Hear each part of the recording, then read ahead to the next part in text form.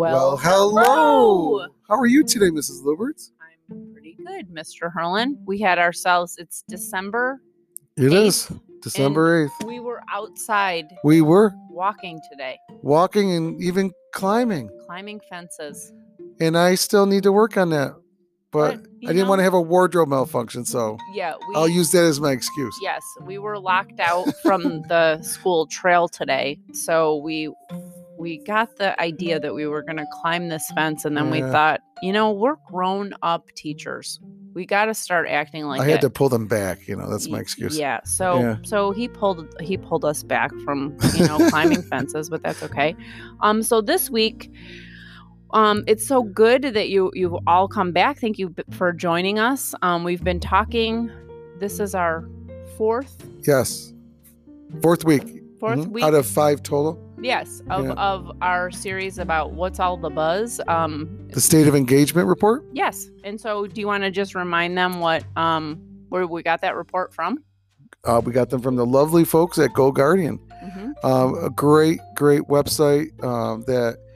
Essentially, we use to keep an eye on what students are doing. It really is about engagement. Yes. Because you can see what's on their screens. You can, whether it's sending messages to them to say, hey, get back to it, or questions. You can block certain sites. It's really a wonderful tool. I would encourage you to take a look at. I would too. I mean, I've really found it both in person and in the remote model. Like, it's been great to go into each of their pages and be able to offer suggestions.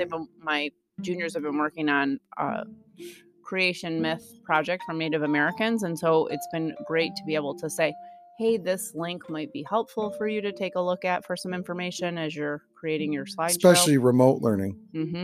Absolutely. It's really been a game changer. So just to recap what we finished up with last week, boy, we had a discussion before we started today. For the past 2 weeks, we've been looking at factors of engagement. And just as a reminder to our listeners, Appleton and Reschle and Christensen were noted in that report of talking about what are the factors impacting engagement that live at every level of the education ecosystem. So when we're thinking about factors of engagement, we're thinking about external factors. And we discussed the district's role, the school, the classroom, and even individuals themselves. And this week, we're going to focus and shift our discussion of looking at indicators of engagement. And so what we'll do now is we'll talk about how it's defined. So the literature marks it as like a specific construct to help us determine when that construct is present. So in other words, when somebody comes into a room, what does engagement look like? How do you know when your peers are engaged? What does engagement sound like at the highest performing classes? And despite, according to this report, the diversity of participants in the field research, the responses to these questions were remarkably consistent. So there's 3 categories. And Mr. Herlin, you're going to share with our audience what that's all about. So we're going to take a look at 2 of the 3 this week. And then the last one we will spend a whole episode on because there's quite a lot to it. So the first one is things an engaged school does, which I thought was interesting. Things an engaged classroom does, and then things an engaged student does. So out of all the different research they've done, they feel that they could put them in those 3 categories, which makes sense. Yes. The school has a role in how well students are engaged corporately as a group, and then you have the teacher classroom, and of course the actual student. All right. So I think it'll be pretty good. So, So we're starting on page 32 of this report. If you're somebody that's following along, and this section that we're going to look at today, it says things that an engaged school does. So, how do you create a culture in your whole school building of engagement is what we're going to talk about. And the way it says indicators of engagement at a school level are demonstration of a school's active involvement in students' learning experiences. After evaluating all instances of field research, we identified one consistent indication of school-level engagement. Engaged schools evaluate comprehensive outcome measures. So we'll take a look at the first one. An engaged school, it says, evaluates comprehensive outcome measures. So that is defined in this report. It says, I think that there are very few perfect proxies for student learning. I think that student achievement and growth is important. I think interactive checks for understanding throughout a lesson are important. I think that word assessment, especially when it comes to building language skills, is important. But its balance is between hard and soft stuff. We pay a lot of attention to our social emotional wellness in terms of how the students are feeling, and a lot of that has to do with safety, socially, emotionally, and physically. But that is equally balanced with how they did, like by grade level. I kind of do an equal piece of, are the kids feeling safe and are they meeting benchmarks? So let's talk about that, especially to me that was the big one. The idea of the feeling safe, and at the same time, are they making progress? Are they hitting the benchmarks? I honestly forgot are they feeling safe part. Oh. A lot of times it's okay, are they meeting the objectives? Are they hitting the goals? Right. It's so often I think we focus on that we forget maybe they don't feel safe, which kind of seems strange to me, because here we have a lot of things in place to have the students feel safe. Yes, I agree. And I think this year, and this speaks to what we were talking about last week, I do think that the priority, we wanted it to be focused on purely academics, but what we soon found out was it really has shifted to kids being more engaged by taking care of their softer set of skills. That social, emotional, the whole physical child well-being has taken precedence right now over academics. It's not to say that we're not equally committed and working just as hard to help them reach the standards. It's just that in order to get them to engage, they have to feel comfortable. And that's so often I think what a lot of schools overlook, to be honest with you. It's taking that, again, you have your traditional academic measures, but then you have to take that also that holistic approach to the rest of the child. Yeah. So again, using multiple measures to have a more comprehensive understanding. It's kind of what we were doing with personalized learning. Yes. Where you're looking at the whole child. You're looking at, outside factors, in-school factors, test scores, surveys, things, how they feel. Like we just did one this week in social studies for the counseling office to determine how are the kids feeling? What is overall, how are they doing in the pandemic? How are they feeling? The school's trying to get a sense of their wellness, how they feel safe. Do they feel right that this is a safe place to be, etc. Yeah. And I think, I just watched last night on the evening news, they said on ABC with David Muir that they're reporting across the country that these models that the students are in are, the kids are performing far lower. Like there's more F's and failures than they've ever seen before. And so they're going to do some investigative reporting about it. So I think what we're talking about is super timely. Yes. Because like our counselors coming in, I mean, it's sad to say, but in December, we're taking the temperature of how are kids being affected by the pandemic. And so for us all, it's a learning process. What do you put first? Whereas like when we did this last year, when we usually start a school year, our big thing is developing those routines, consistency. Yes. And this year, it's more like I feel like we're attending to kids in a personalized way, just depending on how that kid shows up that day. Exactly. Yeah.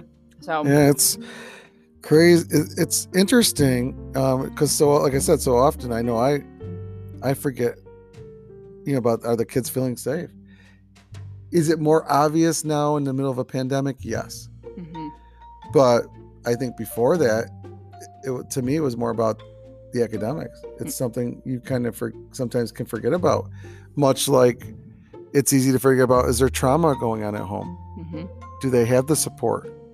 to me, it kind of very similar. Yeah. It's easy to forget about if you're not in those people's shoes. Yes. And now when our attention, the spotlight is on, hey, you're looking at the grades being 10 or 15 points Right. lower than they've ever been in the past, then we have to look at Why? the state of the world. Yeah. What's going on. So it's really good question, really good conversation. And I'm glad that, it'll be interesting to see how this discussion and how these investigations, like what they find out. Yeah, because like at Marion, we've done a pretty good job with the benchmarks.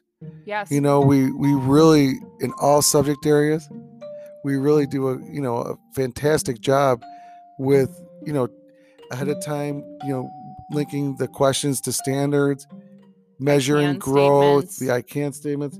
So we really are very well engaged in their academic and learning experiences. And I think now we're really adding that, which is awesome because it worked well with this podcast.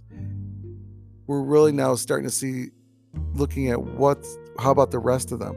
How about the rest of them, of the student? What, as far as the whole child? Yes, exactly. So it's really, I think we can really see that our district, is doing really a good job of doing the things that an engaged school should do. Yes, I agree.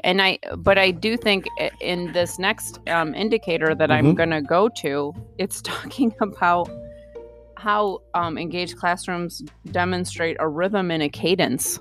Oh, yeah. Well, a rhythm and a cadence, the way that they define this is a buzz almost. Yeah, it's that buzz in the classroom. So you have this collective rhythm in which the entire classroom demonstrated a cadence in the learning process. For example, in one classroom, we observed that there was a buzz of discussion as students worked in groups. While discussion would occasionally extend outside of these groups, students naturally came back to the in-group discussion and the tasks at hand because they wanted to contribute. I have been finding in this setting, kids really want to work together. They want to talk about it. And of course, it's more difficult than ever. Right.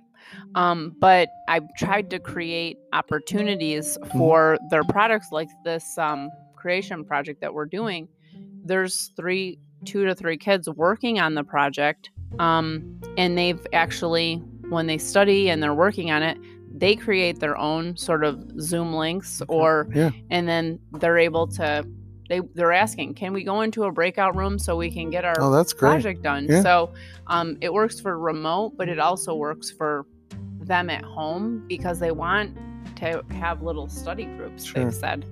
So, so the other thing that it said about the cadence and the rhythm, well, it's kind of like, it reminded me a little bit of when we have the personalized learning with the different zones or stations. Yes. That they know the procedures. As a group, they go from one thing to the next. Yes. There's not the monkey around. They know what they're supposed to do. Does that make sense? Yeah, because and the other thing that we did with those stations is we created a sense of urgency, which is what this was talking about. Like, okay, you have 10 minutes at this station, and then you've got to move it along to the next station so that you have what you need by the end of class. It's literally like the classroom is like a machine almost, and the students, the different the different parts of the wheel. Yeah, they're all kind of working in unison, doing different things, and there's a flow. Yes, and now it's different because everybody's sometimes at a different place, and we're going back to more whole class instruction. Yes, which we really stepped away from ironically when enough. We became the innovative schools, and we were doing the personalized learning. What struck me too was also that an engaged classroom has cohesive auditory signals. Yes. So from, whether it was chatter, as they say, or a burst of discussion, silence, or intense focus, it was reassuring for me because so often in the past, it was an engaged classroom is one that's silent. They're all listening to the teacher. There's no that's complete opposite now, I think. I do too, and I actually prefer it when they're talking and that they're sharing ideas and they're working together. They're the ones that are doing more of the work. Like we talked about earlier, they're problem solving together, and so you can't do that quietly. In fact, there's a quote here from the report that I think sums it up really well, what we just said. Mm-hmm. Engagement sounds loud. I know that one of my learnings as an educator has been that we used to pride, and it's what we were just saying, quiet classroom, good classroom. Mm-hmm. But I think that's definitely been flipped on its head, and I agree. Not just, the person goes on to say, not just in my experience, but I think we're all realizing not loud as in out of hand, but vocally rich, that can be a sign of engagement. Yes. So so cool. And on the flip side, when they're really super engaged and trying to solve something, they do get super focused. We have their attention, and it'll look really silent because they're trying to get their work done. So the next one is it operates as a collective ecosystem. Yeah, it reminds me, it's kind of what we almost said earlier, where the students know what they're supposed to do. They don't need to be encouraged per se. Each group, if they're in like those different like stations or whatnot, they're focused on what they're doing. They're keeping things going, they're keeping that machine. Yeah, running. That's kind of what it reminds me of. Yeah, that's true. Everyone's doing their part. They know what to do. It's clear. Everyone's kind of working collectively. And it's leading to what the final indicator is that we have this positive emotional response. So it's like a thermometer, I think they even said. Yes. Yeah, in fact, I'll just quote it here. It's like there's a thermometer where you can feel the energy in the classroom. There's just a really positive energy in an engaged classroom. And I know it sounds like I'm tooting my own horn, but when we were actually on remote, we had gone remote, and this was like last week or 2 weeks, whenever it was, 2 weeks ago. I was doing a Socratic seminar. Actually, we were just preparing for one, and then we went remote. I'm like, oh, I know. So because I was trying to teach them the process. It's kind of like the fishbowl process. Yes. And I'm ashamed of myself, yet proud, and here's why. Okay. There's this one student who really tends to be not engaged, to be honest with you. And in fact, when he came onto the Zoom call, I almost didn't let him in because he tended to be off task. But I let him in, and I'm glad I did, because it blew my mind. He answered questions. He used research. He asked questions of other kids. I just was flabbergasted. And he came back the next class when we came back to in-person learning, and he was like, "Can we do that again?" And I almost fell over. Yeah. And in the whole time, I didn't have to. I sat back and listened to a class of students in middle school discuss, essentially, how did the Native Americans adapt to their environment, and have them keep the conversation going. Right. And I felt exactly what that quote was saying, that energy. Yes. It was awesome. Such a good feeling. Now mine was kind of a little bit different in the remote experience, because our Wi-Fi was sketchy. So we have if you haven't been using Zoom as a teacher, oftentimes we'll ask the students a question and we'll have them put their response in the chat feature so that everybody can see the response, and then you can actually listen to more children at the same time as they're answering your question. Gotcha.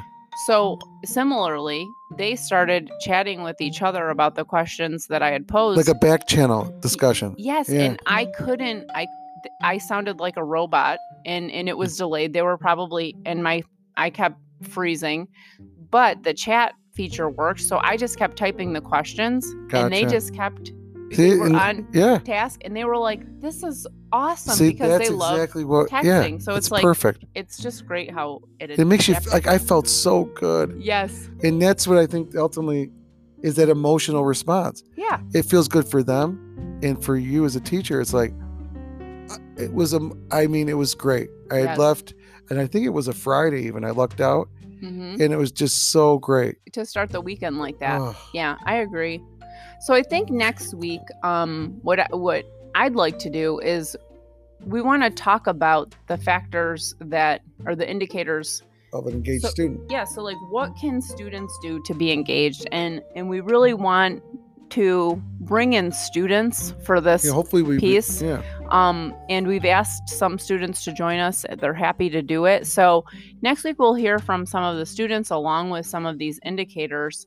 And it'd be interesting to see if they agree with what's in the report. Yeah. Or how they would change it. And with this model, it'll be interesting to hear their voices and their response to all this. So all right. Well, it's been great talking to you, it's and gone I'm by glad so fast. But again, you're here to break off a piece of the chalk about indicators that influence student engagement. Thanks for being with us. Yes. So long. Bye. Oh, thank you.